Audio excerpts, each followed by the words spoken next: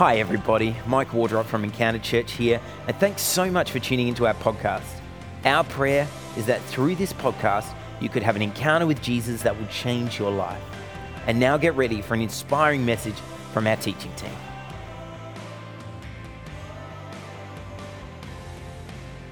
Well, we are at the end of a series that we've been enjoying this Christmas called Oh Glorious Light, where we explore themes of light and darkness and what God has been doing among us at Christmas and what the Bible says about light and darkness.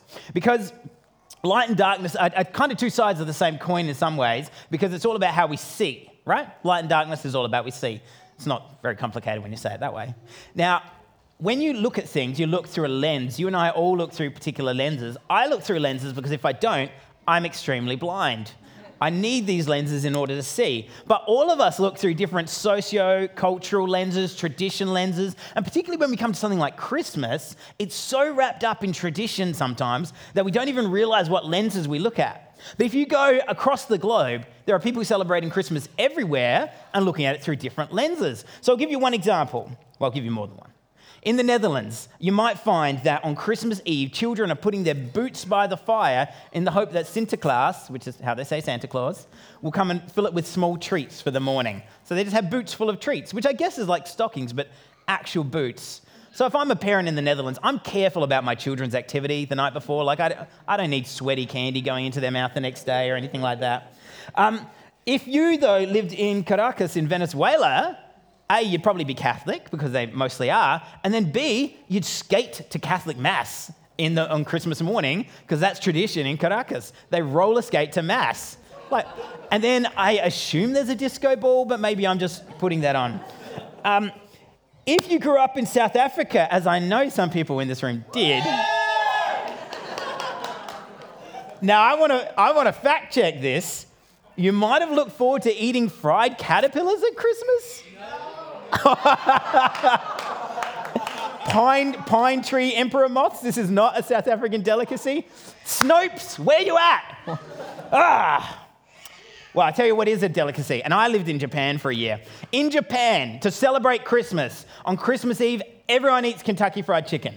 This is not a joke. About 30 years ago, KFC, and I don't think it's meant to be as clever as it ended up being, just said, KFC, Kentucky for Christmas. And the Japanese were like, yes. And now they buy copious amounts of Kentucky Fried Chicken, and KFC are like, I guess we'll just put up the price. So they pay extra to eat KFC on Christmas Eve. The Japanese don't even really celebrate Christmas, but every Christmas Eve, KFC. Here's my favorite, though. In Iceland, a giant cat is said to roam the countryside at Christmas, and good Icelandic workers get a new set of clothes, and bad workers get devoured by the Yule cat. Maybe that's why it's such a good economy in Iceland. They've been working really hard. Just avoid the Yule cat? I don't know. It's the same holiday, different perspectives, different traditions, different lenses that we see this stuff through. Praise God we don't have the Yule cat in Australia. So today's scripture is a famous passage. It comes from the book of Isaiah. It's one of the predictive prophecies about the birth of Jesus. It's written about 700 years before Jesus was born. And in this time, they were in exile. The Jewish people were in exile. They'd been carried off, captured, killed, defeated in every way, shape, or form imaginable. The Assyrians, the Babylonians, the Chaldeans, the Persians, take your pick. The Israelites were just in a time of being conquered. And so into this comes Isaiah. And he says, first of all, everyone, it's because of your unfaithfulness to God that you've been conquered. And everyone's like, cool, thank you. Still conquered though, so maybe something a bit more uplifting. And so we get this in chapter 9, he starts to speak of something different. He stops talking about why the Israelites are enslaved and starts talking about how they're going to be liberated, because we serve a liberating God. And in Isaiah is specifically prophesying about the coming of Jesus.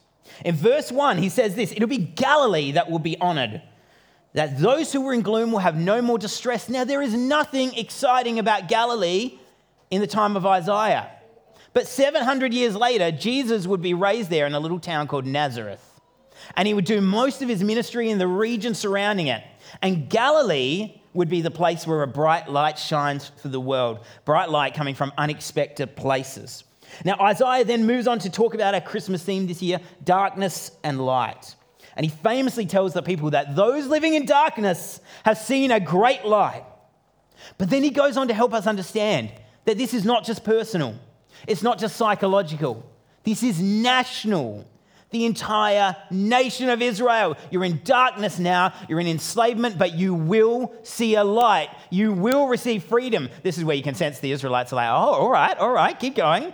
They're enjoying this part. In fact, he goes on, not only will a light dawn in this darkness, but it will be an enlarged nation with increased joy. Now, the word used here, the Hebrew word ravah, means to increase or to multiply. So how will this happen? How will this increase happen? Well, Isaiah says it's the presence of God. The presence of God will be the cause of Israel's increase. The New International Version says they will rejoice before you. The NASB says they will be glad of your presence. I love that. They'll be glad of your presence. So the presence of God will bring joy, increase, multiplication, and light. But it doesn't stop there. This light from God, says Isaiah, will see farmers rejoice at the harvest, warriors at their plunder. He will cause the end of yokes being on people's shoulders, that is, the end of oppression for people under oppression. The warriors' boots that were used in battle and the garments that are covered in blood from battle will be thrown into the fire and will be no more. And the Israelites are up on their feet cheering if they're hearing this, going, yes, tell us when my mighty conqueror is going to come in and free us. And Isaiah would have gone, no, I think you've misheard me, because it's not a mighty conqueror. It's not a mighty conqueror. See, the language that seems like a mighty warrior will come in and defeat the enemies is not driven by military victory. It's not driven by conquest or aggression. It's driven by peace. It's driven by peace. They aren't warriors dividing plunder. It's just that the presence of God among them will bring them the same sense of joy and accomplishment as if they've won a great battle. They aren't actually farmers reaping a harvest, but the presence of God among them is so strong that it is as if they have just reaped the greatest harvest of their lives. It's not that they have won a battle to defeat their enemies, that God has done it for them. And then the final words of verse 5 point to the end of warfare forever. Not just once, not just in overthrowing the Assyrians or Babylonians or whoever's oppressing them at this time, but the end of war, something which we all crave. The great point of this prophecy, though, friends, is this. Isaiah doesn't want us to demand God's power. That's what the Israelites did, but to long for God's presence. See, the Israelites were looking for a military conqueror. They said, we've been taken over. Now we need to overthrow them and take them over. We will be the dominant ones. And God says, I'm already dominant. I don't need to win any military victories. I am already God. I'm not worried about what's going on down here. But instead he says, crave my presence, crave my presence. This light, the presence of God, will bring a lot more than victory over enemies. It brings peace. And the Israelites, through their lens, they struggled to see it through that lens. They wanted a warrior, they wanted a king, they wanted a conqueror, and they got a baby. Didn't work the way they thought. Instead of the power of God, they got the presence of God. And we do the same thing as the Israelites, I think. We're looking for the power of God in our lives, but God's wanting us to look for the presence of God in our lives. We want God to turn up and fix our problems, even though most of us know that's not exactly what God has promised. He's not a genie. It's like we've got a fisheye lens on, the iPhone fisheye lens. Here's a little example up behind us. It's not that our view is wrong exactly, it's just a bit distorted. That's still the picture that we're seeing, but we've got this distorted, narrow view because it's shaped by the lens we're looking through. It's shaped by the lens of our desires, our cravings, our desperate need to say, God, swoop in like Superman, solve my problems for me, but only on my terms, and then go back over there until I need you again, please. I need more than 3 wishes. Thank you. And God says this isn't how it works. See, God is present in our problems. He is present. And his power is with us. And it's been brought to bear on every aspect of our lives. But the bit we're missing is that we don't pray for presence in order to get the power of God. The presence of God is the power of God. When God turns up, The power of God is there. He's God. He doesn't need to suddenly flick a switch and go, now the power's on. Pentecost, Acts 2. The disciples are praying in the upper room. The power of God comes upon them. Tongues of fire rest on them. They start speaking in tongues. And we see God move in power. How? Through people. Through people. The presence of God and the power of God are in the same place in you and me when we have Jesus in our lives. It's the disciples who display the power of God through the Holy Spirit. So if we get to the second half of this prophecy, the one we all like, the unto us a child is born part, and we feel frustrated that it hasn't come about yet because it talks about an endless rule of perfect governance, and we all look around and go, maybe not, maybe not.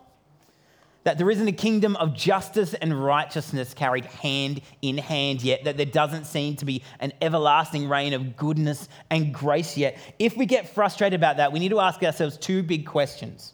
The first one is this: are we playing our part in shining God's light? Are we remembering that we carry the presence of God with us? And the second thing is this: are we looking for the King to come again? Are our lenses distorted? Have we gone fish-eyed? Are we demanding from God what he's already promised to us, what he's already given to us? Are we asking for something God said, it's yours? You're asking for a gift I've already given. You're demanding a promise that I've already made for you. What do you want? You have the presence of God. You have the power of God. It's here. Are we demanding that?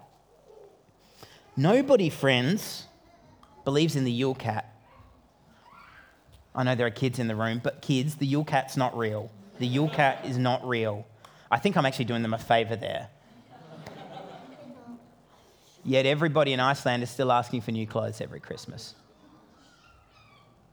It's like we're saying, no, we know God's not a genie, but we still want the new clothes every Christmas. We know it's not real like that, but we still want him to just swoop in and save us like Superman. Now, I'm not talking about when we are in the depth of our despair. And I'm also not saying that God doesn't do the miraculous. He absolutely does.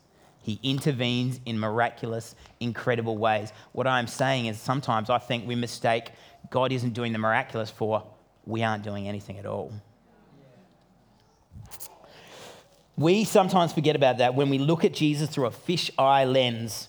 And it's so important for us to remember at Christmas, friends, that the light of God shines in the world the most when we remember that the wonderful Counselor, the everlasting Father, the mighty God, the Prince of Peace has come, has given his power and is coming back again. We've got to ask ourselves, one, are we standing in the promises of God? Two, are we remembering that the King is coming back again? Because Christmas is when Jesus was born, but there is a time still to come when God is coming back in all his fullness to restore all of creation to its original intent. And you and I are not off to the side. We are the vehicles God is calling us to see the kingdom of God breaking right now, to see change happen right now, to see the goodness and grace of God break into the world right now.